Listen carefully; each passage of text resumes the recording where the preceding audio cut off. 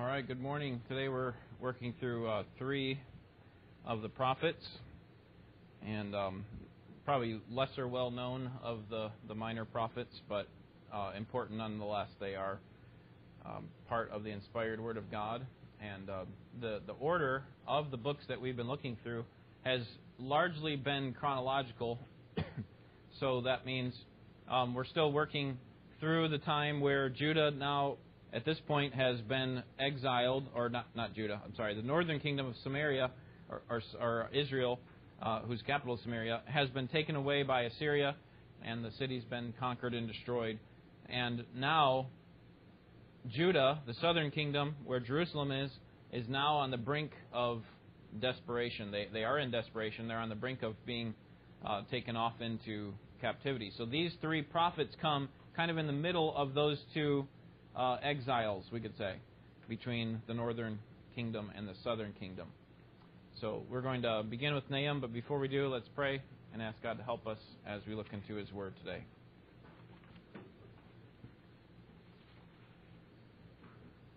Father, what a great privilege it is to know You and to be known by You. It's an honor to be able to look into Your Word and study it together today.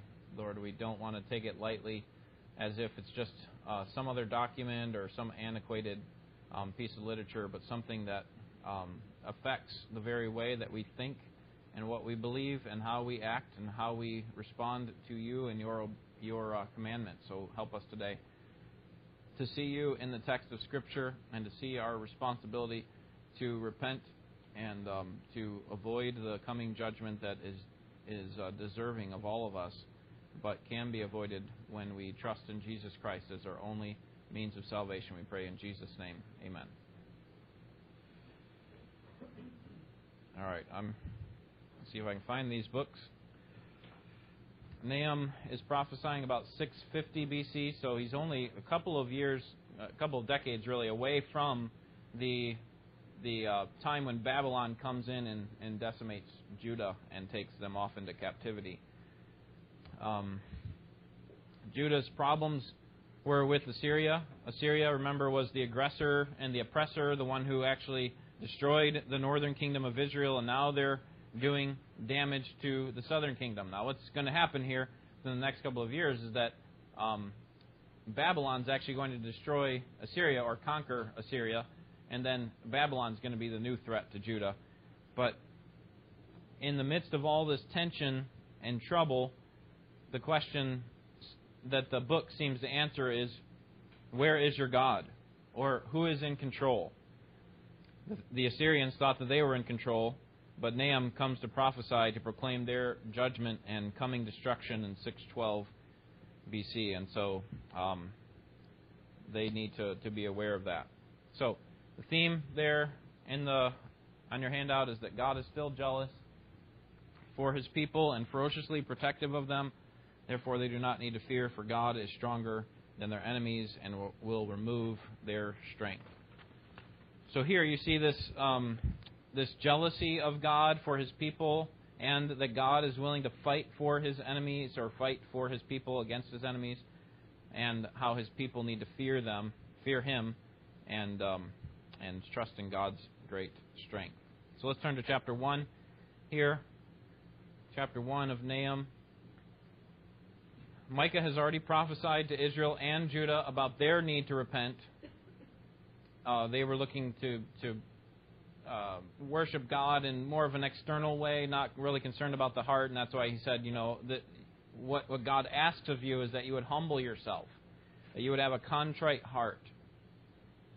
And Judah's in a difficult position. Assyria's already come in and wiped out Israel, the northern tribe, and so Judah's kind of left there wondering what's going to happen next. Our worst enemy has come and defeated our neighbors to the north. It'd be like if some Middle Eastern country came in and defeated Canada, and then they defeated Mexico, and next thing you know, we're kind of left here in North America wondering what's going to happen to us. And Nahum comes on the scene in Judah and helps them to see who is in charge. Don't worry, your enemies are winning for a time, but God is still in charge. God will judge your enemies in His time. So look at chapter 1, verse 2. You can see how this theme plays out here in these first couple of verses. Chapter 1, verse 2. A jealous and avenging God is the Lord. The Lord is avenging and wrathful. The Lord takes vengeance on his adversaries, and he reserves wrath for his enemies.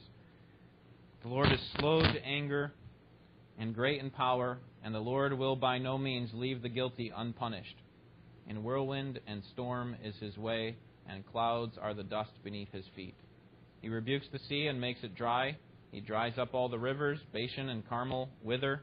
The blossoms of Lebanon wither. Mountains quake because of him, and the hills dissolve.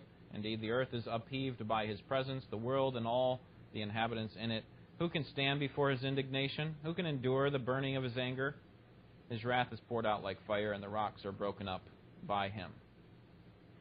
So here you see this idea of God being an avenging God there in verse 2. And that he is looking out for his people. He will bring justice for his people. Even though, sometimes, like with Judah, we like to have God bring on justice right away. Justice for our enemies, those who oppose us, those who persecute us. And yet God says, listen, it's coming. Just trust me.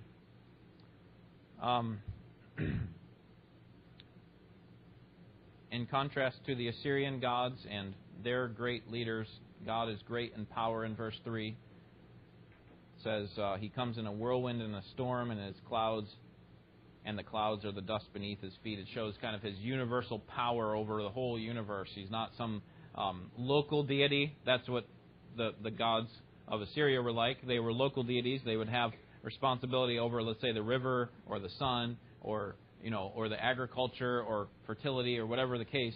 And here you have God who's riding in. You kind of just picture this great being coming in on the clouds. He is over all.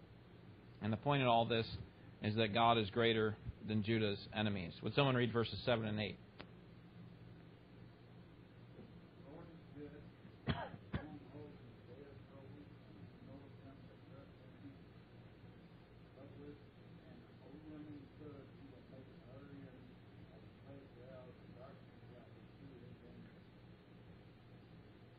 All right. So the Lord is good and a stronghold in the day of trouble. So God is powerful over Judah's enemies. In verse 15, something that's slightly different about Nahum is that he does not end with prophecy. If you were to go to the end of the book, you wouldn't see that he ends it with grace, but rather he ends the prophecy more with judgment and expectation of coming trouble.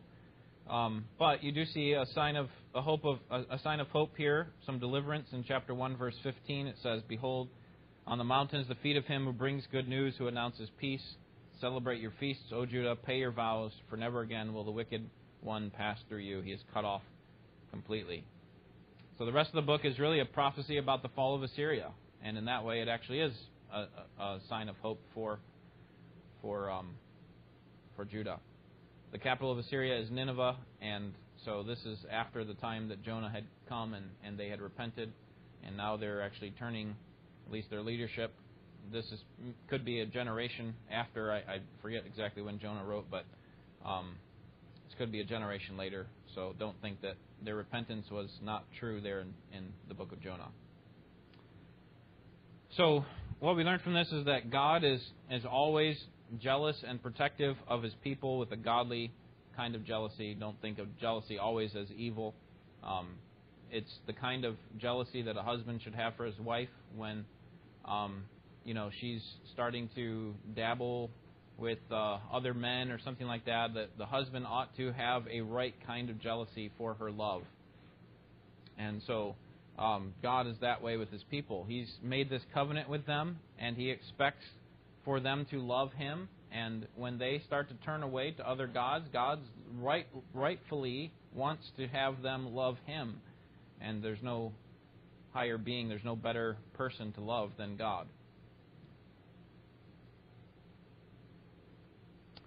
All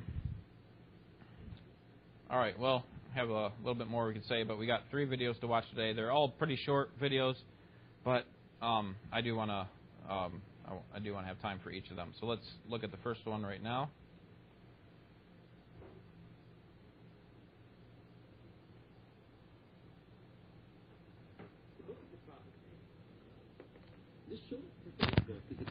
of poems announcing the downfall of one of Israel's worst oppressors, the ancient empire of Assyria, and its capital city, Nineveh.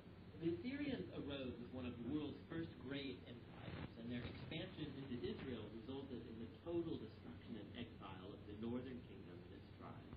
The Assyrian armies were violent and destructive on a scale that the world had never seen before, and so Israel and its neighbors were awaiting the downfall of Assyria, which eventually came in the year 612 BC. The Babylonians rose up and began a rebellion that overtook Nineveh and brought down the Assyrian Empire. And so, chapter 2 depicts the fall of Nineveh in vivid poetry, and chapter 3 then explores the downfall of the empire as a whole. But this book isn't just an angry tirade against Israel's enemies. The introductory chapter shows us that there is way, way more going on here. The book opens with an incomplete alphabet poem that begins by describing a powerful appearance of God's glory. It's very similar to how the previous book, Micah, began, and how the next book, Habakkuk, is going to conclude. And it's God, the all-powerful creator, coming to confront the nations and bring his justice on their evil. And the poem opens by quoting from the famous line of God's self-description after the golden calf incident in the book of Exodus chapter 34. The Lord is slow to anger. He's great in power.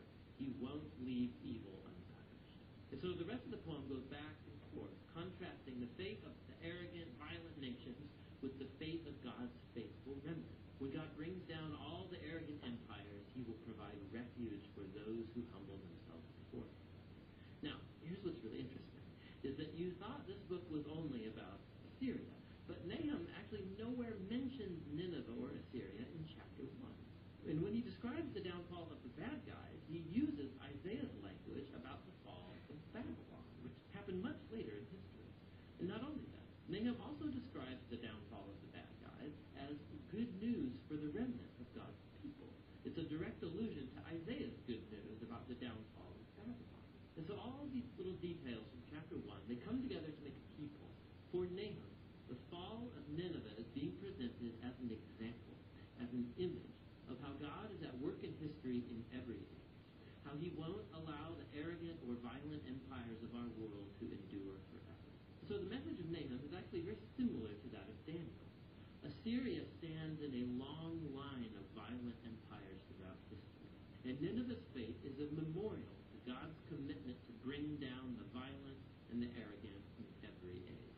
With this perspective from the opening chapter, the book then returns to its focus on Assyria. And so chapter 2 describes the battle of Nineveh and the overthrow of the city in progressive stages.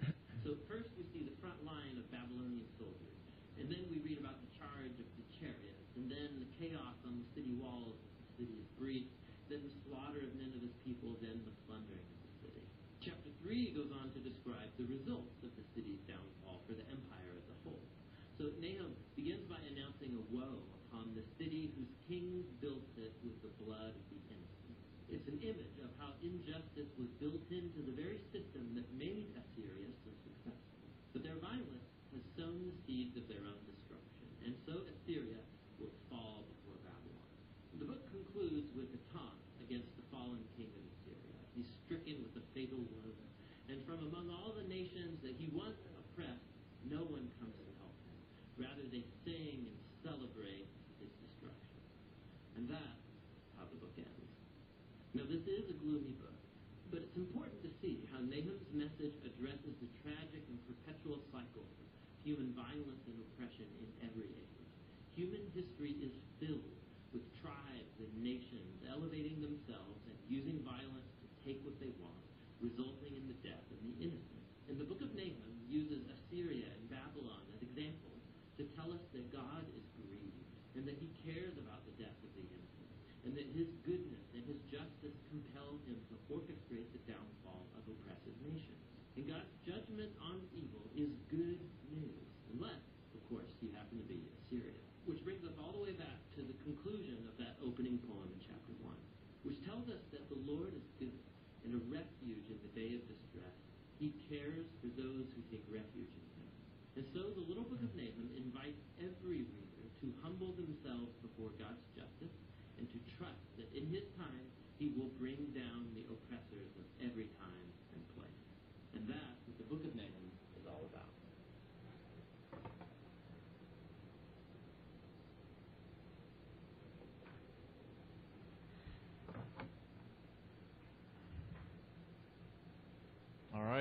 So it is a fearful thing to fall into the hands of an angry God, but it is a wonderful thing to fall into the hands of a loving Father.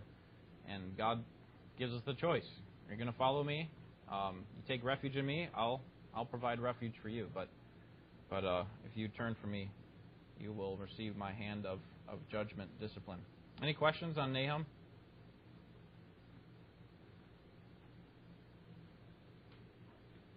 All right, Habakkuk.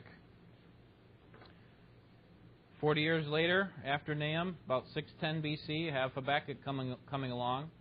And so we're still between the fall of the two kingdoms. The northern kingdom has fallen. The southern kingdom is about to fall. And the difference now is that Assyria is no longer the threat on Judah during Habakkuk's time. And the evil in Judah is rampant. And so Habakkuk's initial prayer is, God, what are you going to do about the evil in Judah? I mean, this is getting out of hand. Aren't you going to enforce justice on your own people? So now Assyria is not the threat, and we have all this sin that's going on in Judah. And God's reply is essentially, don't worry, justice will come. So let's look at Habakkuk's prayer to God in chapter 1, verse 2. How long, O Lord, will I call for help, and you will not hear? I cry out to you violence, yet you do not save. So here he's talking about violence within Judah. And God says, listen, settle down. Justice will come, but it's just not going to come how you expect. It's not going to come through Assyria. Instead, it's going to come through the Babylonians. Verse 5, look among the nations, observe, be astonished. Wonder, because I am doing something in your days you would not believe if you were told. For behold, I am raising up the Chaldeans, Babylonians, that fierce and impetuous people who march throughout the earth to seize dwelling places which are not theirs. So here Habakkuk's wondering, how long, O Lord, are you going to allow injustice to continue here in Judah? And God's response is, don't worry, Babylon's coming to bring about judgment on my people. And so Habakkuk's response is going to be one of, well, how can that be? We're wicked, but they're more wicked. And how can you use a more wicked nation than us to judge us? That doesn't make sense. And God's going to respond to him, and then Habakkuk's going to respond to God's response. So, a long theme there of Habakkuk. God is sovereign over even the actions of the wicked. For even in their wickedness, they serve God's purposes. However, God is not indicted for evil himself, for they will be judged for their own wickedness in due time. Thus, the people of God should patiently wait and trust in their God and worship him. Habakkuk is just a book, a prophecy that's filled with rich theology, and one that is good for you to meditate on. And lots of talk about God's sovereignty, and even God's sovereignty over the evil acts of men, that God even has the control to allow someone like wicked Babylon to accomplish his purposes. And that's what we see here in this book. There's an outline that will help you as you read through the book on your own. Just on the back of the handout, it's helpful to kind of understand where you're at, who's talking. Sometimes it's difficult. Some of these places you just can get lost. And if you have a helpful outline like this, then it can be beneficial as you're reading through the book yourself. So the problem we saw in chapter 1, verse 2, the people of Judah are behaving violently, and Habakkuk wants justice. And then God responds there, as we saw, and he says, I'm going to bring on the Chaldeans. Then in chapter 1, verse 12 through chapter 2, verse 1, Habakkuk is not happy with that answer. Yeah, you can judge us, but judge us some other way. Maybe through some kind of natural catastrophe, or maybe send some godly people to carry out the judgment in some way. I don't know exactly how, but the Babylonians are not the answer. Look at verse 12, chapter 1. Are you not from everlasting, O Lord, my God, my Holy One? We will not die. You, O Lord, have appointed them to judge, and you, O Rock, have established them to correct. Your eyes are too pure to approve evil, and you cannot look on wickedness with favor. Why do you look with favor on those who deal treacherously? Why are you silent when the wicked swallow up those more righteous than they? Judah is saying, listen, I'm not perfect, but, certainly I'm not as wicked as the Chaldeans. Why would you use the wicked in this way? Why would you just ignore their sin? Why would you, maybe in our language, condone what they're doing? That's what it looks like to me. Habakkuk's making an assumption that God's actually approving of their evil, but He's not. The question really at the heart of Habakkuk's frustration is, how can God both be good and sovereign? Right? We can understand a good God who's not sovereign. Right? He wants to do lots of good things, but He can't, because He just doesn't have the power to affect all the changes in the world. Or you can have a God that's sovereign, right? That He knows what's going on and He actually controls all things, but He must not be good because there's evil going on in the world. And Habakkuk is saying, how can you have both? I know you, God, and you are good, and so how can you use this wicked nation to accomplish your purposes? And God's answer comes in chapter 2. Would someone read verses 2 and 3?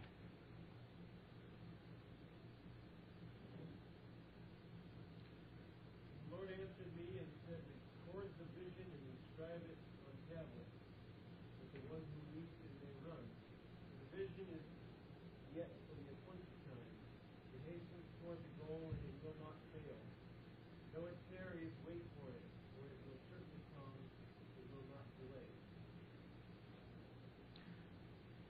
God here wants to answer Habakkuk's question, but He also wants to be absolutely understood, because what He's about to say is going to come to pass, even if Habakkuk doesn't like it, or even if Habakkuk has to wait a little while. And so what is the answer? What is it that Habakkuk is called to understand and wait upon? He has to actually write this down. Get out a tablet and start writing. Here's the answer in verse 4. Behold, as for the proud one, his soul is not right within him, but the righteous will live by his faith. The rest of chapter 2 is about the judgment of those who are the proud ones or the puffed up. God's saying, I won't just wipe everyone away. That was Habakkuk's issue, right? You have called these people. You've chosen these people. These are yours. You can't just abandon them and destroy them all. God's saying, I'm not doing that. Instead, those who are just, the righteous ones, will live because of their faith. And that's what it means to be just. It means to live by faith. In other words, God brings judgment. Not everyone is going to receive the same kinds of treatment, but those who are faithful will live. And so even if, for Habakkuk and the other godly people from Judah, it looks unfair right now, everyone's going to be judged for the sins and for their faith, or whether they had faith or not. And what God is telling to Habakkuk is, you need to wait. The faithful will be saved. You may not like how it's coming. You may not like when it's coming. But it's going to happen. There's going to be a clear judgment of the righteous and the wicked. Of course, we see that theme come through in the New Testament, don't we?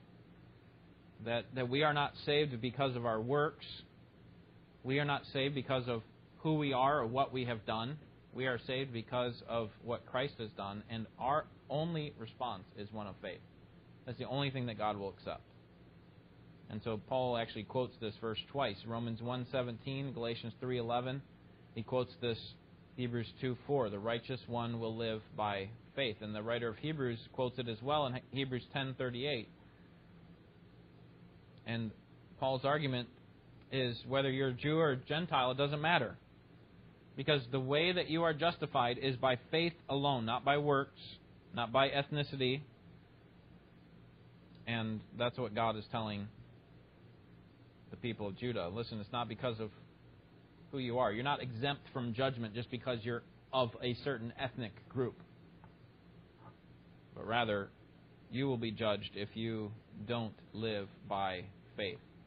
This kind of reminds me of what we've been looking through here with Nicodemus. You know, Nicodemus comes thinking, I've got it all set. You know, I've looked at the law, I've obeyed the law, and so I should be good. And Jesus says, no, actually, you need to be born again. And Jesus goes on to explain what it means to be born again. It means to be born from above, to be born of God, to be born of the Spirit. It means that God has to regenerate you. And the way that is expressed in your actions is through your faith, right? Those who believe in Him will not perish but have eternal life. So there is a response that Nicodemus was to have. And I think the people of Judah were kind of thinking the same thing. Hey, our pedigree says we're okay. And God says, no way.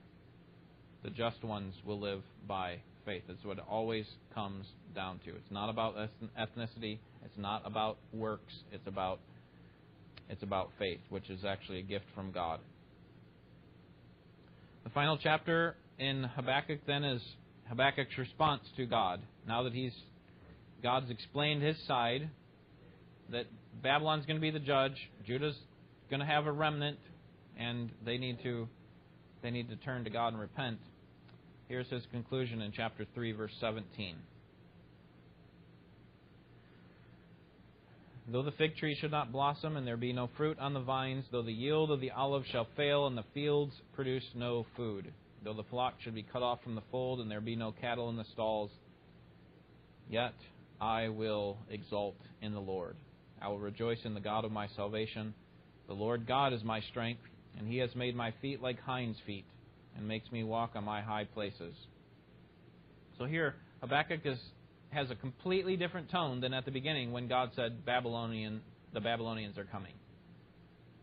He would not have said something like this there. Now that God has explained Himself and has told him about His sovereignty and how He is working to bring all people under judgment or vindication, then Habakkuk says, listen, even if all of the figs are gone and all of the barns are empty, I will exult in the Lord, and He is my strength. Any questions on Habakkuk?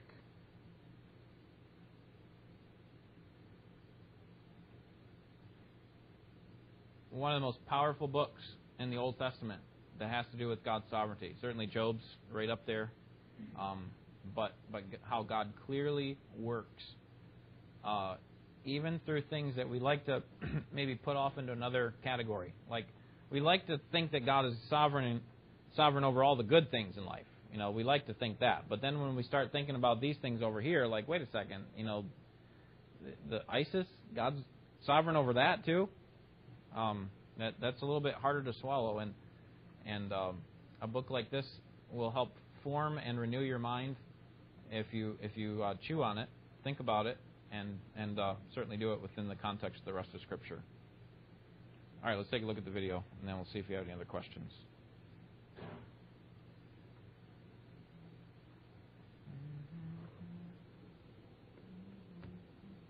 The book of the prophet Habakkuk. He lived during the final decades of Israel's southern kingdom, and it was a time of justice and idolatry. He saw the rising threat of Babylon on the horizon, and that was not good news for anybody. But unlike the other prophets, Habakkuk does not accuse Israel. He doesn't even speak on God's behalf to the people. Rather, all of his words are addressed personally to God. And the book tells about Habakkuk's personal struggle, his journey of trying to believe that God is good when there is so much evil and tragedy in the world. And so Habakkuk's words are actually poems of lament, and they're very similar to the laments that you find in the book of Psalms. The poet lodges a complaint and then draws God's attention to suffering and injustice in the world, demanding that God do something. And knowing about this lament form is actually the key to understanding the design and message of this short book. Chapters 1 and 2 are framed as a back-and-forth argument between Habakkuk and God. And the prophet lodges two complaints to which God offers two responses. His first complaint is that life in Israel has become horrible. The Torah is neglected, resulting in violence and injustice, and it's all being tolerated by Israel's corrupt leaders. And Habakkuk is crying out, asking God to do something, but nothing seems to change. But then all of a sudden, God responds. He says that he's very aware of the corruption of his own people, Israel, and that he's summoning the armies of Babylon to bring down his justice on Israel. And very similar to the message of Micah or Isaiah, God says he will use this terrifying empire to devour Israel because of their injustice and evil. But Habakkuk has a problem with this answer, and so he offers his second counterpoint. He says Babylon is even worse than Israel. They're more corrupt, they're more violent, they've deified their own military power, they treat humans like animals, gathering them up like fish in a net, he says. They devour nations and people groups in order to build their own empire. And so Habakkuk says, how can you, a holy, good God, use such corrupt nations as your instruments in history? He demands an explanation. In fact, he depicts himself as a watchman on the city walls, waiting for God's response, which eventually is coming. God tells Habakkuk to get out some tablets and chisel and write down what he sees and hears. It's a vision about an appointed time in the future. That even though it may seem slow in coming, it will eventually come. In fact, God says that the righteous person will live by their faith in this hope and vision.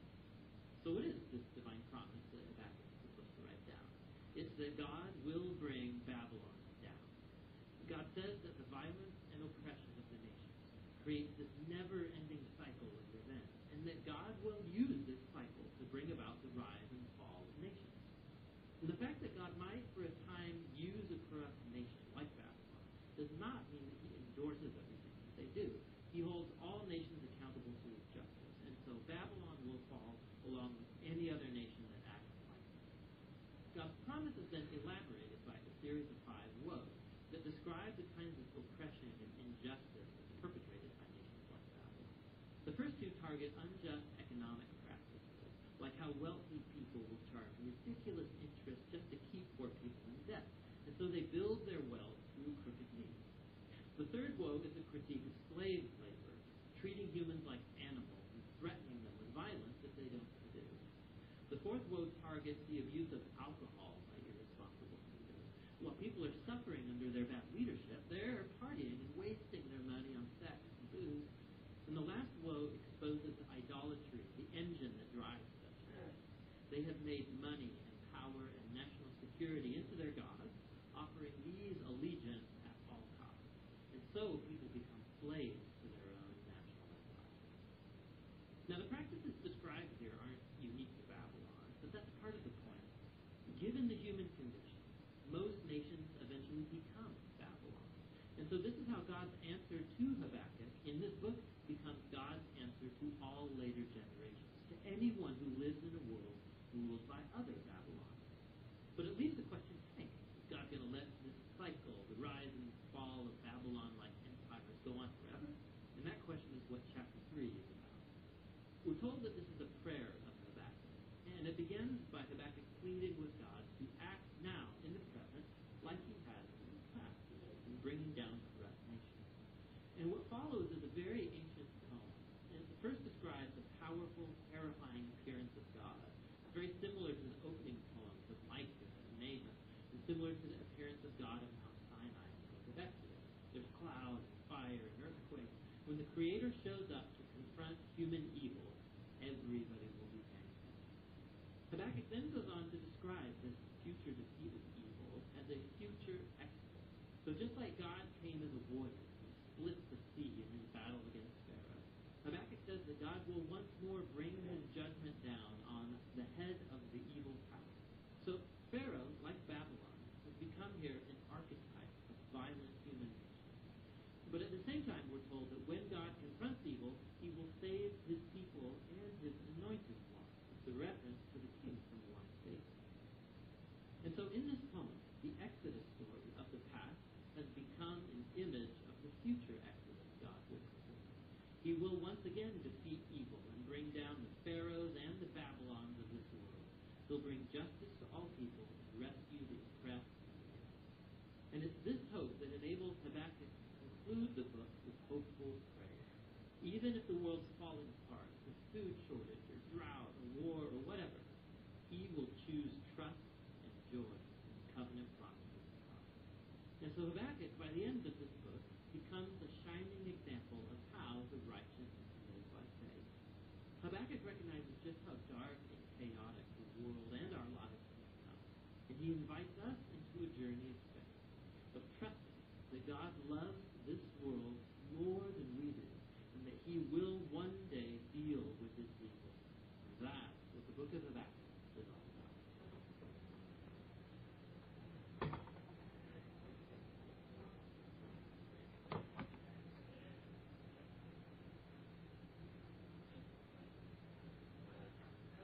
All right, Zephaniah. Oh, any questions on Habakkuk? All right, Zephaniah prophesies about 30 years before Habakkuk, so we're going back a little bit, but 640 BC.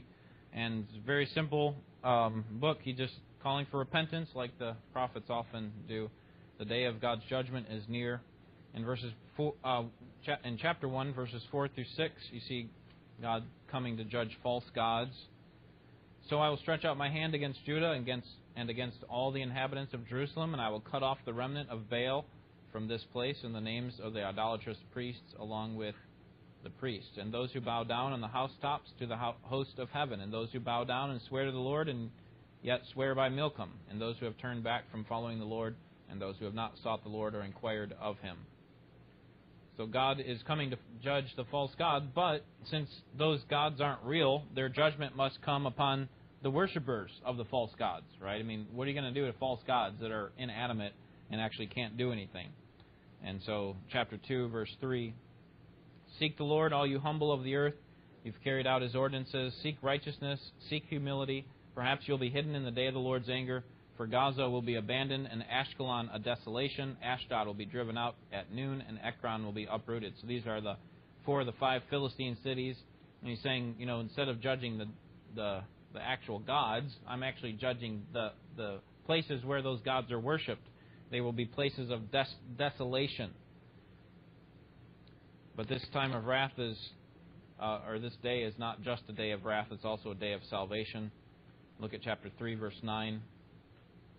But then I will give to the peoples purified lips, that all of them may call on the name of the Lord, to serve Him shoulder to shoulder from beyond the rivers of Ethiopia. My worshippers, my dispersed ones, will bring my offerings. And then he goes on in verses 14 and 15 to call for them to triumph in their exalted God and His victory there.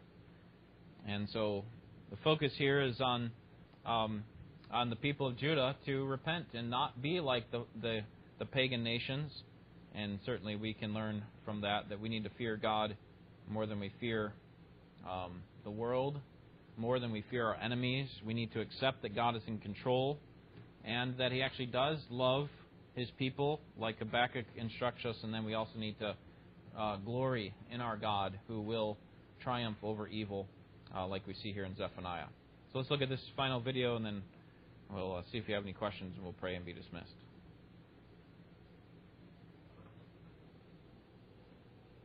The book of the prophet Zephaniah.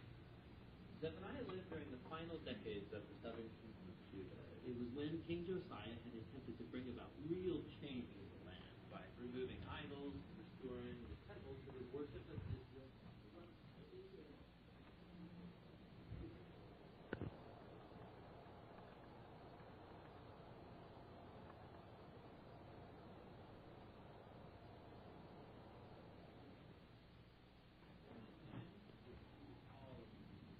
Years he had been warning the leaders of Jerusalem, and this little book is a collection of his poetry summarizing his message. It's designed to have 3 main parts.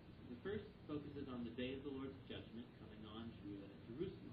The second part is about the day of the Lord's judgment on the nations and Jerusalem again. And then the third section explores the hope that remains for the nations and for Jerusalem on the other side of God's judgment.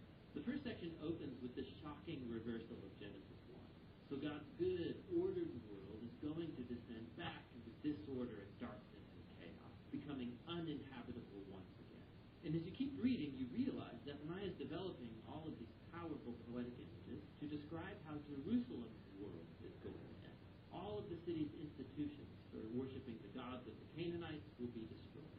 All the leaders who perpetrated injustice, all the economic centers where crooked lending and borrowing took place, all of it will be gone along with the city's walls. Zephaniah develops these almost apocalyptic images to show the significance of what's going to happen. It all refers to a great army that is coming to take out Jerusalem. Now it's interesting that Zephaniah never mentions whose army God's going to use to bring this judgment. Now we know from the other prophets, Micah or Habakkuk, that it's Babylon. But Zephaniah never mentions that. And it's because he wants to highlight God's role in orchestrating the rise and fall of the city. And actually that's what gives Zephaniah hope. Not that Jerusalem as a whole can avoid its fate, but in the closing poem of section 1, he calls on anyone in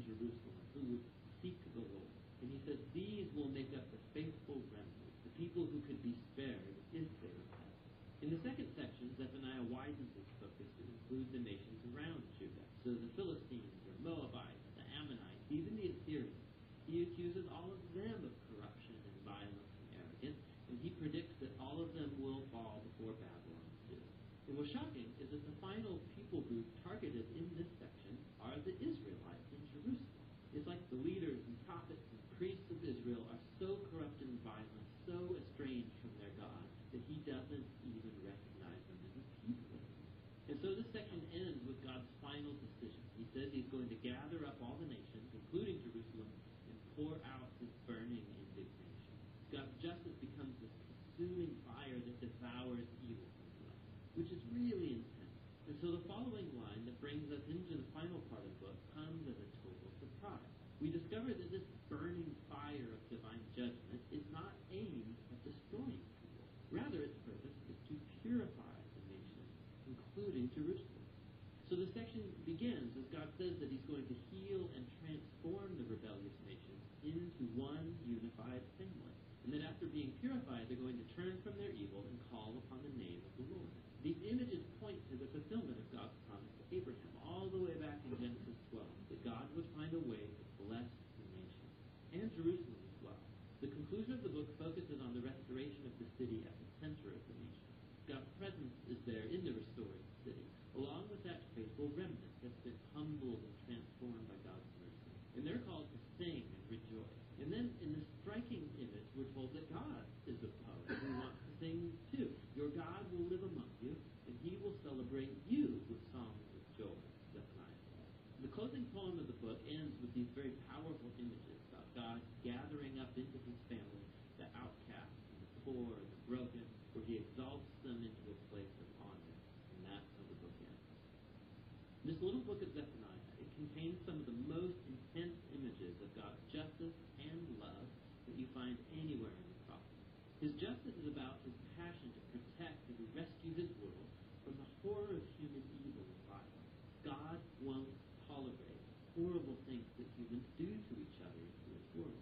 But he brings this justice in order to restore, in order to create a world where people can flourish in safety and peace because of his love. And so Zephaniah forces us to hold together these two aspects of God's character, his justice and his love. And he wants us to discover that together they contain the future hope of our world. And that's what the book of Zephaniah is all about.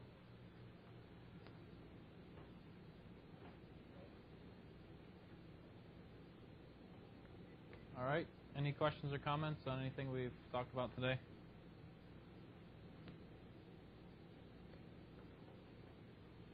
All right. Well, let's pray and we'll be dismissed. Father, thank you for the reminder of your seriousness about sin, your holiness, and our responsibility to repent and believe. And we now know on this side of the cross that Jesus is the one who provided the way for us to come to you and to avoid your burning wrath. And we pray that you would help us to trust in him all the way until the end. In Jesus' name, amen.